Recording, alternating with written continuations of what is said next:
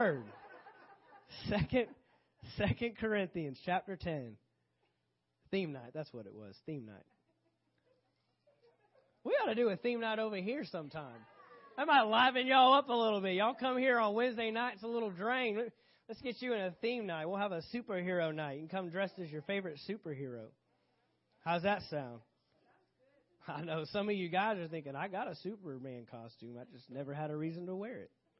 It's been sitting in the back of your closet, hadn't it? Yep. Come on. 2 Corinthians chapter 10. It's a good... you can have fun in church. You don't have to be stiff. You don't have to just be, wearing the frowns, just barely making it by, trying to get to heaven. Lord Jesus. Come on, we can have fun in here. 2 Corinthians chapter 10. Who wants to know how to fight? Anybody want to learn how to fight? Amen. We're going to talk about how to fight tonight. 2 Corinthians chapter 10, verse 3. For though we walk in the flesh, we know that word walk can be interchanged with the word live. Though we walk or live in the flesh, we do not war according to the flesh. Now, I know most of us wish there was a period after war. We do not war. There's no war. There's no battle. It's just living free, smell the roses. But no, he says we do not war according to the flesh. So that already tells me something. Number one, I'm in the flesh. Number two, there's a battle. But that battle that I face is not in the flesh. That battle that I face is in the spirit. And so I've got to learn some things. I really believe that a lot of Christians and a lot of believers are trying to fight a spiritual battle with fleshly, with carnal, with natural abilities. And so I want to teach us how to fight. Verse 4 says, for the weapons of our warfare. Thank God that verse is there. Thank God it doesn't say that you have a battle, but there are no weapons. You're out to make it on your own. If he can help you, if he'll give you something. But no, he says you have weapons. For the weapons of our warfare. You know what weapons are for? Weapons are for fighting back. Weapons are for fighting back. See, we're not to live through this Christian life just taking it. We're just taking hits from the devil. I'm taking hits in my finances. I'm taking hits in my marriage. I'm taking hits with my children. I'm taking hits in my job. I can't find favor. We're not just supposed to be taking hits. We're supposed to be fighting back in this thing. We're supposed to be doing this thing offensively, not just defensively. Most Christians are posted up just trying to fight off, keep the devil off of them, when this verse clearly implies that we're supposed to be responding with something. It says, for the weapons of our warfare are not carnal. That word carnal just simply means in the flesh. It could be in the flesh or it could be in the spirit. You guys know this. We can have natural or we can fight back spiritually. And so our battle that we are in is not fleshly, it's spiritual. Therefore, we need spiritual weapons. And look at this. It says, they are mighty in God for pulling down strongholds. Pulling down strongholds. Anybody ever come across some strongholds? Well, sure. We've all come across some strongholds. You might be fighting off some strongholds right now. But those things are meant to be pulled down. Those things are meant to be overcome. Casting down arguments and every high thing that exalts itself against, watch this, the knowledge of God. Not even coming against God himself, but coming against the knowledge of God. That's important. That's important. Because sometimes it's the knowledge of God that hinders us. It's not God himself that keeps us from overcoming. It's our knowledge of him. See, it's this thinking that, well, he's trying to teach me a lesson through this sickness. That's the knowledge of God. Every argument, everything that exalts itself. Well, I'm supposed to be lowly. I'm supposed to be poor. God wants me to be poor and destitute and, and lacking, because that way I can trust and depend on him. That's a knowledge of God. That's not truth. And so it doesn't say that it brings, that things are exalting themselves against God himself, but sometimes they just exalt themselves against the knowledge of God, of who we know God to be and who he is. Bringing every thought into captivity to the obedience of Christ, and being ready to punish all disobedience when your obedience is filled. Pop back up to verse 3 real quick. For though we walk in the flesh, we do not war according to the flesh. This is very key. This is very important. I want to talk to you about fighting. I want to talk to you about winning. I want to talk to you about overcoming. But where we have to start in winning the battle is, what are we fighting with? What are the weapons that we're using to respond and to fight back against the enemy? I mean, I honestly believe that most believers know that God wants them victorious. I honestly believe that most believers understand that the victory has been won. I know everybody in this room does. I know you've been around long enough to know that you're victorious. And if you don't know that, you need to become more and more convinced of that. We've taught messages in here about how you're victorious even though you're getting beat down, even though it seems like everything's coming against you, all hell's breaking loose. You're still, the end of the book has been written, and you have already won. That's the bottom line.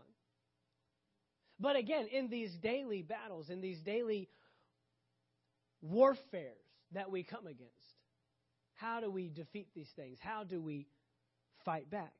For the weapons of our warfare, notice that it's our battle. Our battle and our weapons. A lot of believers are waiting for God to fight a battle for them, and not ever recognizing that he's given you the weapon to be victorious. Anybody in here ever used a weapon? There's one. Anybody in here own a weapon? Is it a weapon of mass destruction? I don't know if I need to be super excited that my church has weapons or concerned. No, most people, especially in this area, are familiar with weapons. Weapons. Now, weapons can be used incorrectly. I can promise you, all of you that have weapons, don't ever want the weapons to get into the wrong hands. And I can also promise you that you don't want those weapons turned on you. You know the damage the weapon can have. You know what it can do. You know what can occur when the weapon is used. And you don't want that weapon pointed at you. Right? There was one time I went out with Brent, and I believe it was Pastor Josh and a couple other guys, and we went out shooting some weapons. Went out shooting some guns. Just went out, I believe it was to Mike's property out there, and just shot some stuff up. It was fun. Guys get a kick out of that stuff. We love using weapons. And you see the destruction. But, there's rules. There's rules. You don't walk past a certain... You don't get... Oh, man, I want to go look at that. No, there's a firing line back here. You get in the way of some stuff, right? Because weapons can do some damage. You and I have to know as believers that we have weapons. We have a weapon. We talk about the armor of God. Armor. Don't we? Go over to Ephesians. Ephesians chapter 6. We talk about armor. You don't really ever think about armor being a weapon because it's more used for defensive tactic. It's more to protect you rather than something you fight with. But in that passage, starting with verse 10, it says, finally, my brethren, Ephesians chapter 6, finally, my brethren, be strong in the Lord and in the power of his might. Now, he's telling you to be strong, but in the Lord and the power of his might. Why? Because our battle's not carnal, right? Our warfare is not carnal. So I've got to be powerful in somebody else's might. I can't get strong enough to fight off the devil. I can't get enough power in and of myself, but in the Lord and the power of His might.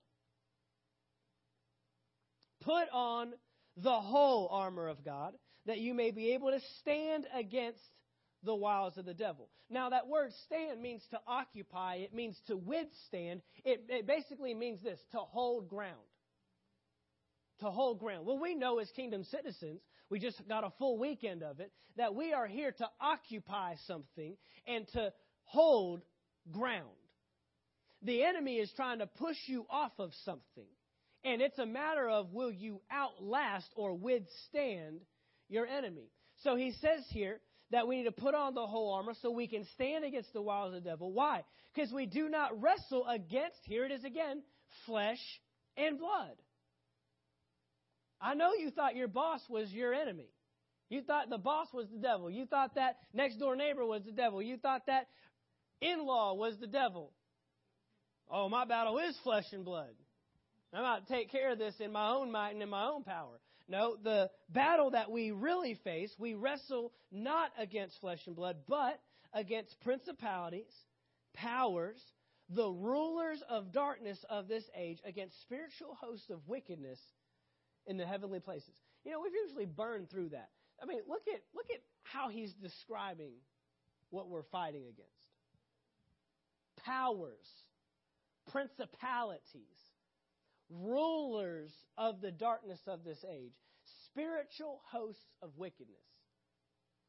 That doesn't sound real fun. Coming against a spiritual host of wickedness. That's the terminology that's here. In the heavenly places. But look at verse 13. Therefore, take up the whole armor of God, that you may be able to withstand in the evil day. That means even at its worst, you can still stand. Withstand in the evil day, and having done all, to stand. I heard one minister put it this way: when you've done all to stand, don't sit. When you've done all to stand, let's stand. When you've put everything into it to hold off the enemy, then stand your ground and continue in it. And then he lists here in verse 14, stand therefore, having girded your waist with truth, having put on the breastplate of righteousness, having shod your feet with the preparation of the gospel of peace. Above all, taking the shield of faith, with which you will be able to quench all the fiery darts of the wicked one. Take the helmet of salvation, and then watch this one, and the sword of the Spirit, which is the Word of God. The sword of the Spirit. You've seen this before. The sword is the only offensive weapon mentioned out of all those. Everything else is used for defensive abilities. Everything else is used to protect you. But the sword is what we use to attack. Remember, he says that your weapons are not carnal. Guys, you and I have the greatest weapon at our disposal. And that is the Word of God. I'm not going to get real deep tonight, guys. I'm going to stay real surface, for the lack of a better word, because I just want you to know that you have the greatest weapon at your disposal, and most of us don't use it. There is no situation, there's no circumstance you can come against in life that the Word will not work. Your weapon is the Word. This right here has got to be a part of our daily life. This right here. Battles are not won. You understand that nations today have people that are dedicated to just making new weapons. Because they realize if I have nothing to offensively fight with or attack with, how am I going to win? How am I going to win? The first thing we've got to see is as believers, we're on the offensive. We're not on the defensive. We're not shutting ourselves up in our stained glass window churches and just having our revival meetings and our prayer meetings and hoping the devil doesn't get us. We have a weapon at our disposal. We are on the offensive. And that weapon is the Word of God. A spiritual battle requires a spiritual weapon. A spiritual battle requires a spiritual weapon. Now, we go all the way back to Genesis chapter 3. I'm going to show you two instances that basically mirror each other. Don't you? I like it when I get examples of situations. And I like to see how one person got it wrong and then one person got it right. How one person did something and they messed up.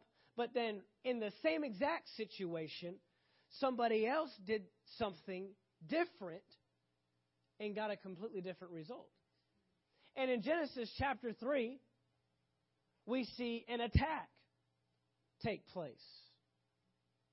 We see an attack take place. Genesis chapter 3, verse 1. Now the serpent was more cunning, that means tricky, than any beast of the field which the Lord God had made. The serpent was more cunning, it was more tricky, was more deceptive than any beast the Lord God had made. The devil operates in deception. Let me tell you what the devil is trying to do in your life. He's trying to get into your home, steal your weapon, and use it against you.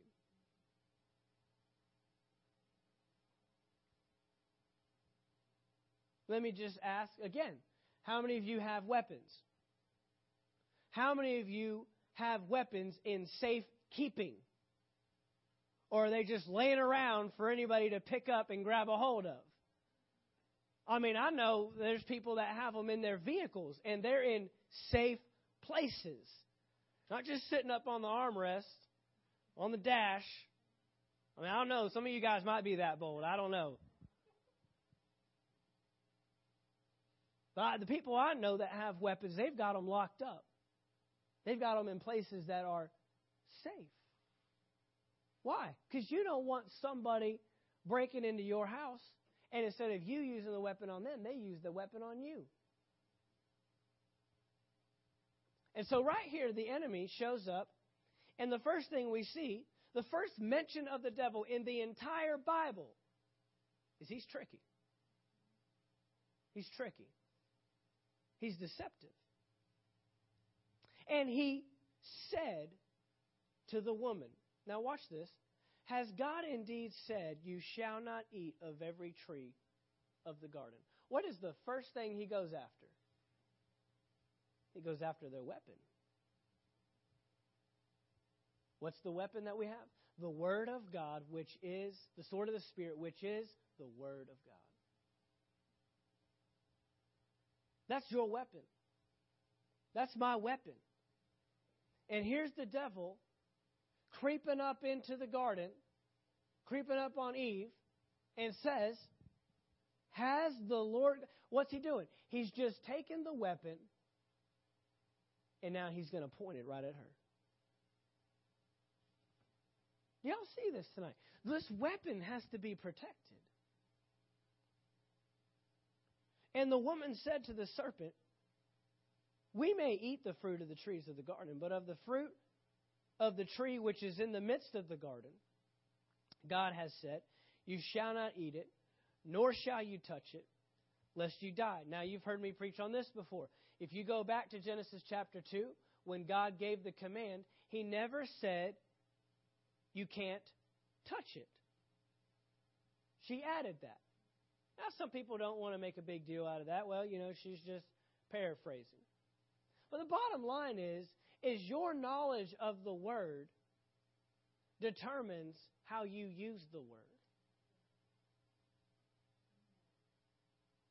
Your knowledge of the Word determines how you use the Word. The Bible is very clear, guys, that this requires discipline and diligence. Faith comes by hearing. Hearing. Pastor Earl brought this out in our leadership, and I'd never seen it before. It says faith comes by hearing. It does not say faith comes by what you have heard. You realize that things in our lives have to be maintained. Just like you're not alive today because you ate once. Right? No, there's an eating, I-N-G, ongoing, perpetual maintenance that's taking place. You don't get fit because you worked out once. No, there's a working out, I-N-G, perpetual, ongoing. And you don't grow your faith, you don't gain faith because you heard the word once. It's because you're hearing and hearing and hearing the Word. The Word of God. Perpetual. So the first thing we see is that we have a weapon. That is the Word of God. And we have to protect it. Because in both of these instances that we're going to read, you're going to see that the enemy is after the Word. He is after the weapon. Let me put it to you this way. This ought to bring it home. The enemy places more value on the Word of God than most Christians.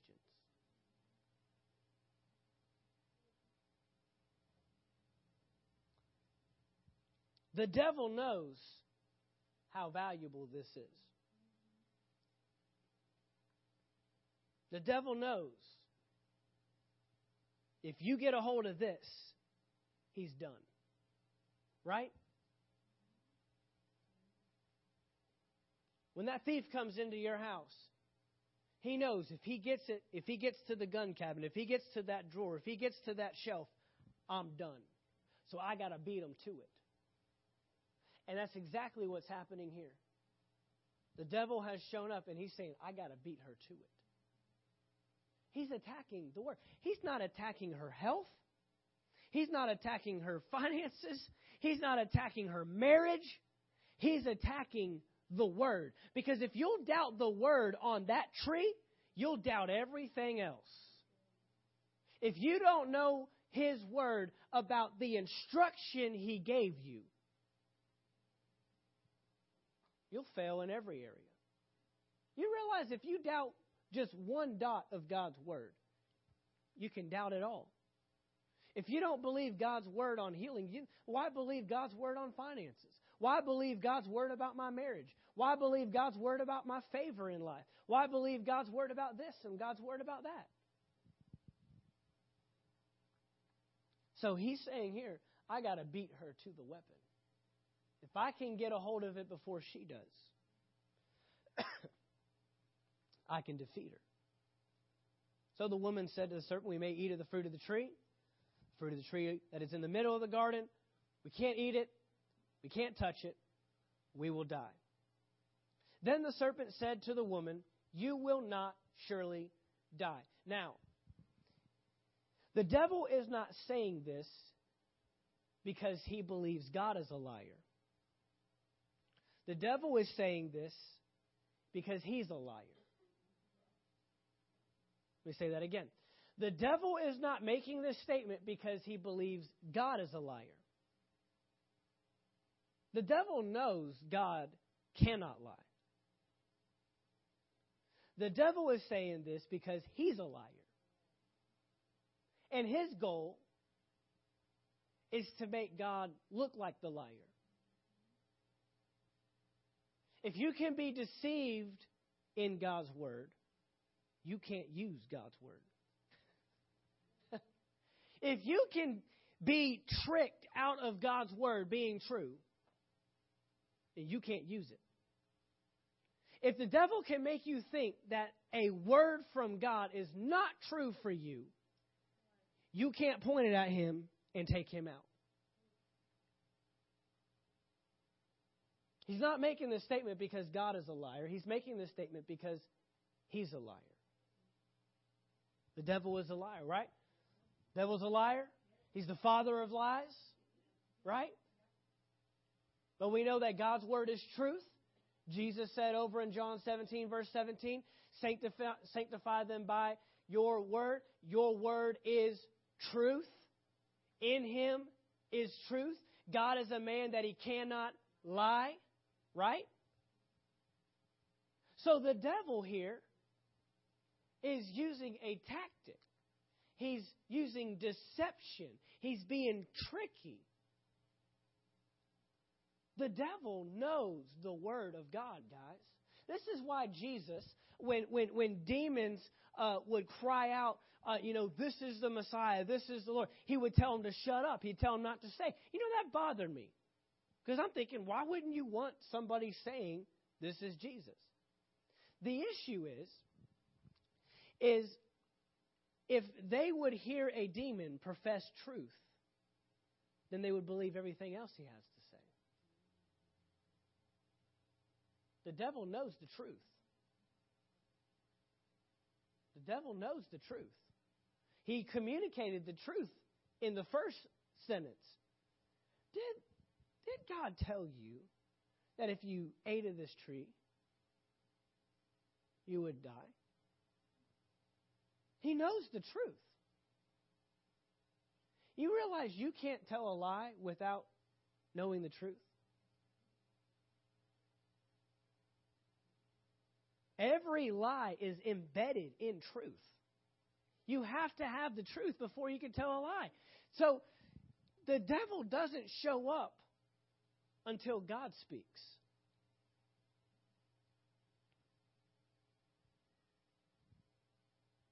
See, when you receive a word from God in your life, the first thing you better get ready to do is stand on it. Because everything's about to come against that word. He's about to show himself so strong and try to convince you that that word is not what it says. When you receive a word of God, some of you received words from God this past weekend. Some of you received some instruction and some direction just this past weekend. Get ready to stand.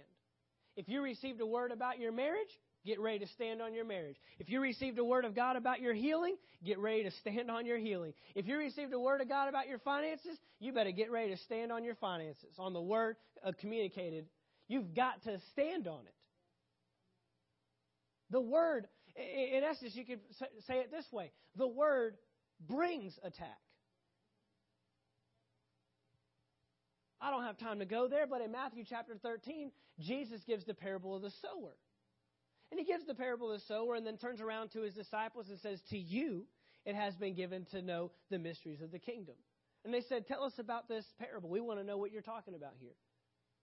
And the first statement that Jesus says to his disciples is the sower goes out to sow the word. And the enemy comes immediately to steal the word. Guys, I can even tell it to you this way. The enemy's not after your healing. The enemy's not after your prosperity. The enemy's not after your joy. The enemy's not after you overcoming. He's after the word on healing. He's after the word on your finances. He's after the word. He's not even attacking you. He's attacking the word that you received because he knows if you will doubt the word, you will turn that weapon on yourself. He uses the very weapon that you and I have been given. He's tricky. He's deceptive. Verse 4, I don't know if we read it yet, but Genesis chapter 3, verse 4, the serpent said to the woman, you will not surely die. For God knows that in the day you eat of it, your eyes will be opened, and you will be like God, knowing good and evil. Notice that he gives the lie,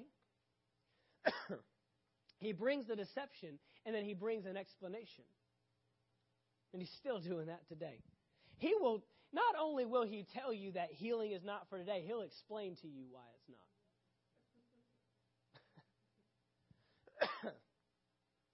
Not only will he tell you that prosperity is not of God, he'll lead you right to the websites where people rant and rave about how tithing is not for today, and pastors are just after your money, and all they want, and all this mess. He'll lead you right to it, man. He'll give you the explanation as to why his statement is true. Still does that today.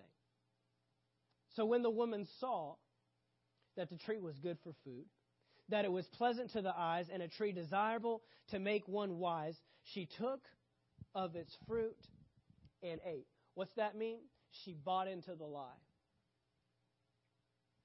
She bought into the lie. She bought into the lie. She was deceived. She was deceived. You know, it's tough being deceived, because deceived people don't know they're deceived. When you're deceived, you don't know you're deceived. That's why Jesus said you need to know the truth, because the truth will set you free. The only thing to get you out of a lie is to know the truth. We've got to know the truth. Then the eyes of both of them were opened, and they knew that they were naked, and they sewed fig leaves together and made themselves covering. And we know right here is the instance, the fall of man. The fall of man, because the enemy crept in, took the word that God had given them as a weapon and used it against them.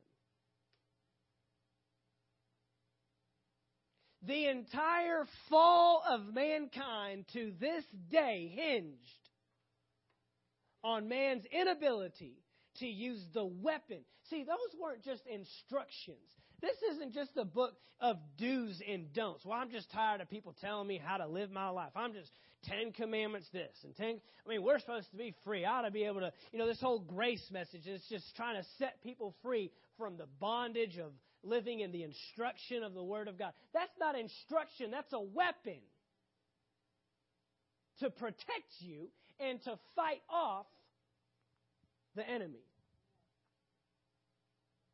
If you reject the Word, there is no hope for you as a believer. If we reject the Word of God in our lives, if we become convinced of a lie and believe it to be truth, we're in a dangerous place.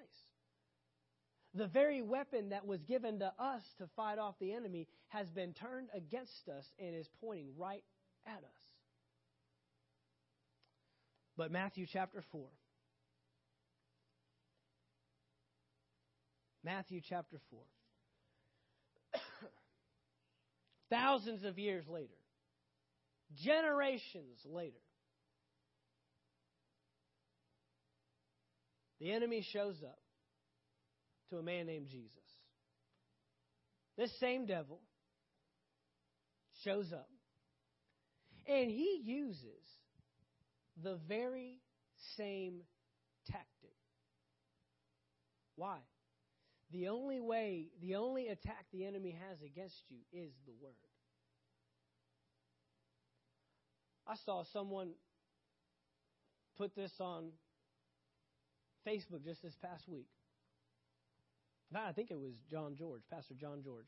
He was just here last year. Many of you remember him. And he made this statement. He said, the most dangerous thing to the kingdom is not an active sinner, but an inactive Christian. Not an active sinner, but an inactive believer. One that ought to operate a certain way, but doesn't.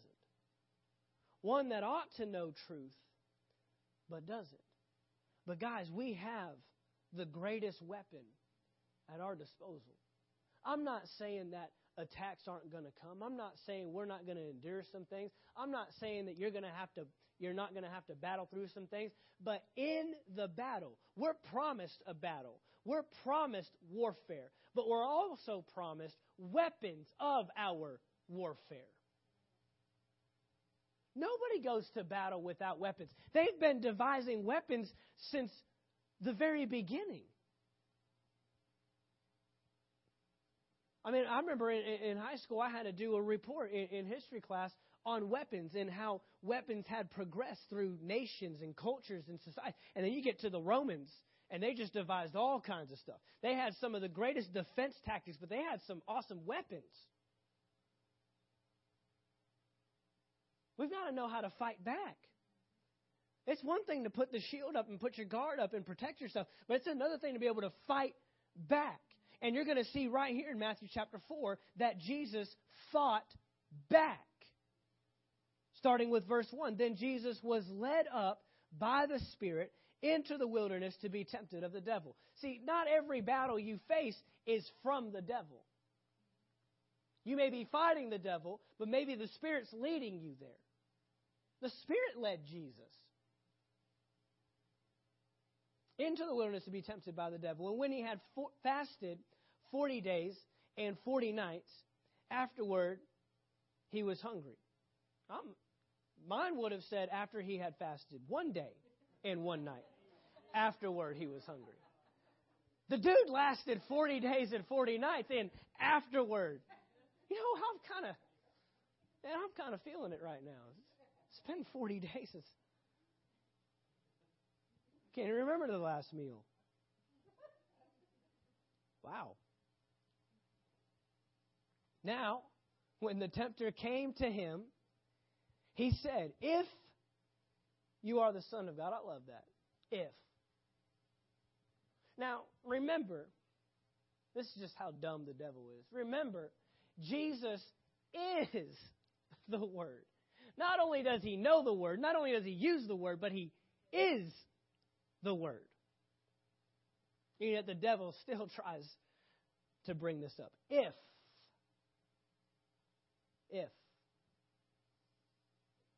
If you are the Son of God, command that these stones become bread. But look at verse 4. But he answered and said, it is what? Come on, y'all got to say this. It is written. Written. Now, Jesus is using the written word.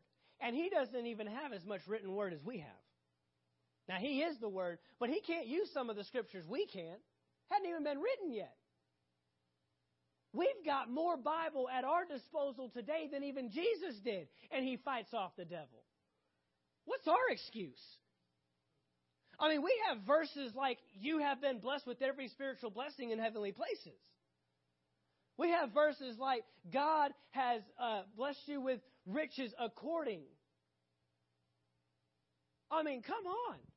We've got verses that even Jesus doesn't have, and he's over here fighting off the devil. He says, it is written, man shall not live by bread alone, but by every word that proceeds from the mouth of God. And I love that he uses that one first, because he's kind of like setting the tone for the devil, like everything else I'm about to use against you is going to be the word, because we live by it.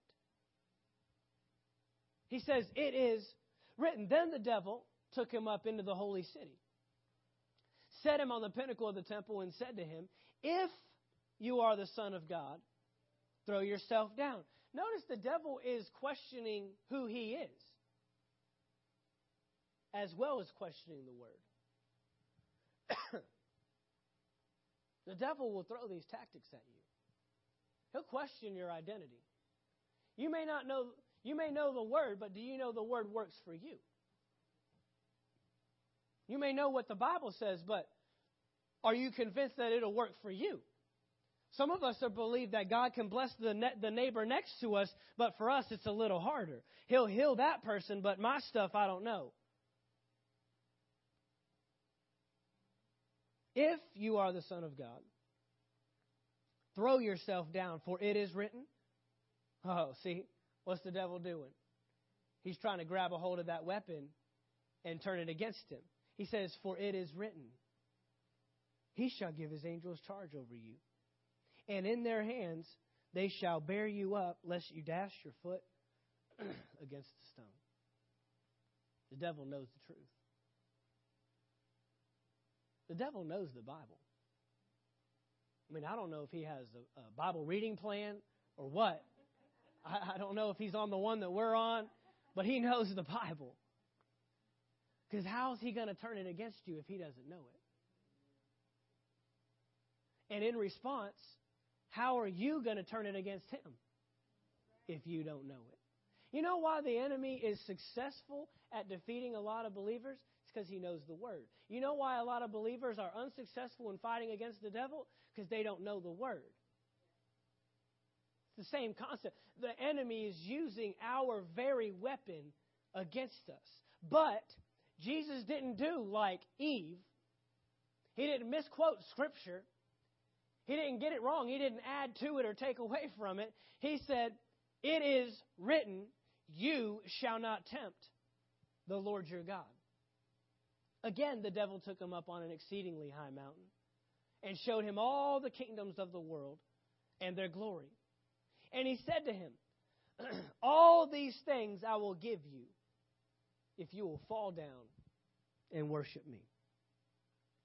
And Jesus said to him, away with you, Satan, for it is written. Now, you know, Jesus could have easily pulled the mom card here. He could have easily said, because I said so. He could have easily just responded with, because I said that's how it's going to be. Because he is God. But he still refers back to the written word. Why? Because there's value in what God has said. He says, for it is written, you shall worship the Lord your God, and him only you shall serve. Then the devil left him, and behold, angels came and ministered to him. You can't be deceived in what you know. You can't be deceived. When you become convinced of the Word of God for your life, the enemy can't get you off of it. When you become convinced of what God has said, what God has proclaimed over your life, what He has spoken in a specific situation that you're in, you can't be moved off of it. But it starts with hearing and then knowing. And Jesus says this in that parable of the sower in Matthew 13. He says, it's the one that hears the word and understands it. James tells us that we're deceived if we come in here and hear the word but then don't apply it. Apparently, there's something I need to do with the word after I hear it. Apparently, there's more to be done when I go back out that door. Apparently, there's more to be done when I close my Bible, when I close my Bible reading plan, and I say, all right, I've done my reading for the day. Apparently, there's something else I've got to add to that. We've got to know the Word. We've got to know the Word. We've got to understand the Word. We've got to comprehend the Word. The Bible talks about studiers of the Word. Study doesn't mean read it a couple times. Study doesn't mean I'm in trouble, I need to go find a verse. Study means I've got this thing already, so when the attack comes, I can fight back. I mean, anytime that someone comes to me with a situation, I bring them the Word. I don't tell them my experience. I don't tell them somebody else's experience. I don't tell them what, Grandma said or what this pastor said. I give them the Word. Because the Word is the only thing that's going to fight back against the enemy. The Word is the only thing. He is trying to deceive you off of the Word. He's trying to get you moved off of the Word. He's trying to direct you away from the Word. That's why Proverbs tells us to incline our ear. That's why God told Joshua, you want to be successful? You want to be prosperous? Meditate in my word therein, day and night. And do all to observe, or observe to do all according to what is written. His word, guys, His word is our offensive weapon. God's word is what brings victory. God's word is what brings the answer. There is an offensive attack that we need to be doing. We don't need to just be hiding out. We don't need to get in defensive mode. We don't need to be shutting ourselves up on the inside. But we need to get a hold of the Word and find out what does the Word say about this. And God, I'm going to tell you right now, there is a word for any situation you could ever get in. There is a word. There's multiple words. I mean, even God Himself said, don't even accept my word without confirming it with 2 or 3 witnesses. That means everything that you could possibly go through, I've already talked about it at least 2 times. I've already talked about it. Get the verses out. Get the verses out. Get the word out. Apply it. Live it. Study it. Meditate on it. Read it. Hear it. That's how we fight back. And guys, the dangerous thing is, we always use the analogy, the Bible's just sitting up on the shelf. It's just sitting there unused. Well, the problem is somebody's using it. Somebody's coming in your house, grabbing a hold of your Bible, pulling it out, and saying, hey, so this is what God has to say about your healing. And you don't know because you've left it on the shelf. Somebody else has snuck in and deceived you out of the weapon that God has given you. We don't need God to fight our battles. We don't need God to give us more weapons. I mean, doesn't it make sense then? Doesn't it make more sense understanding that verse now? My people perish for a lack of knowledge?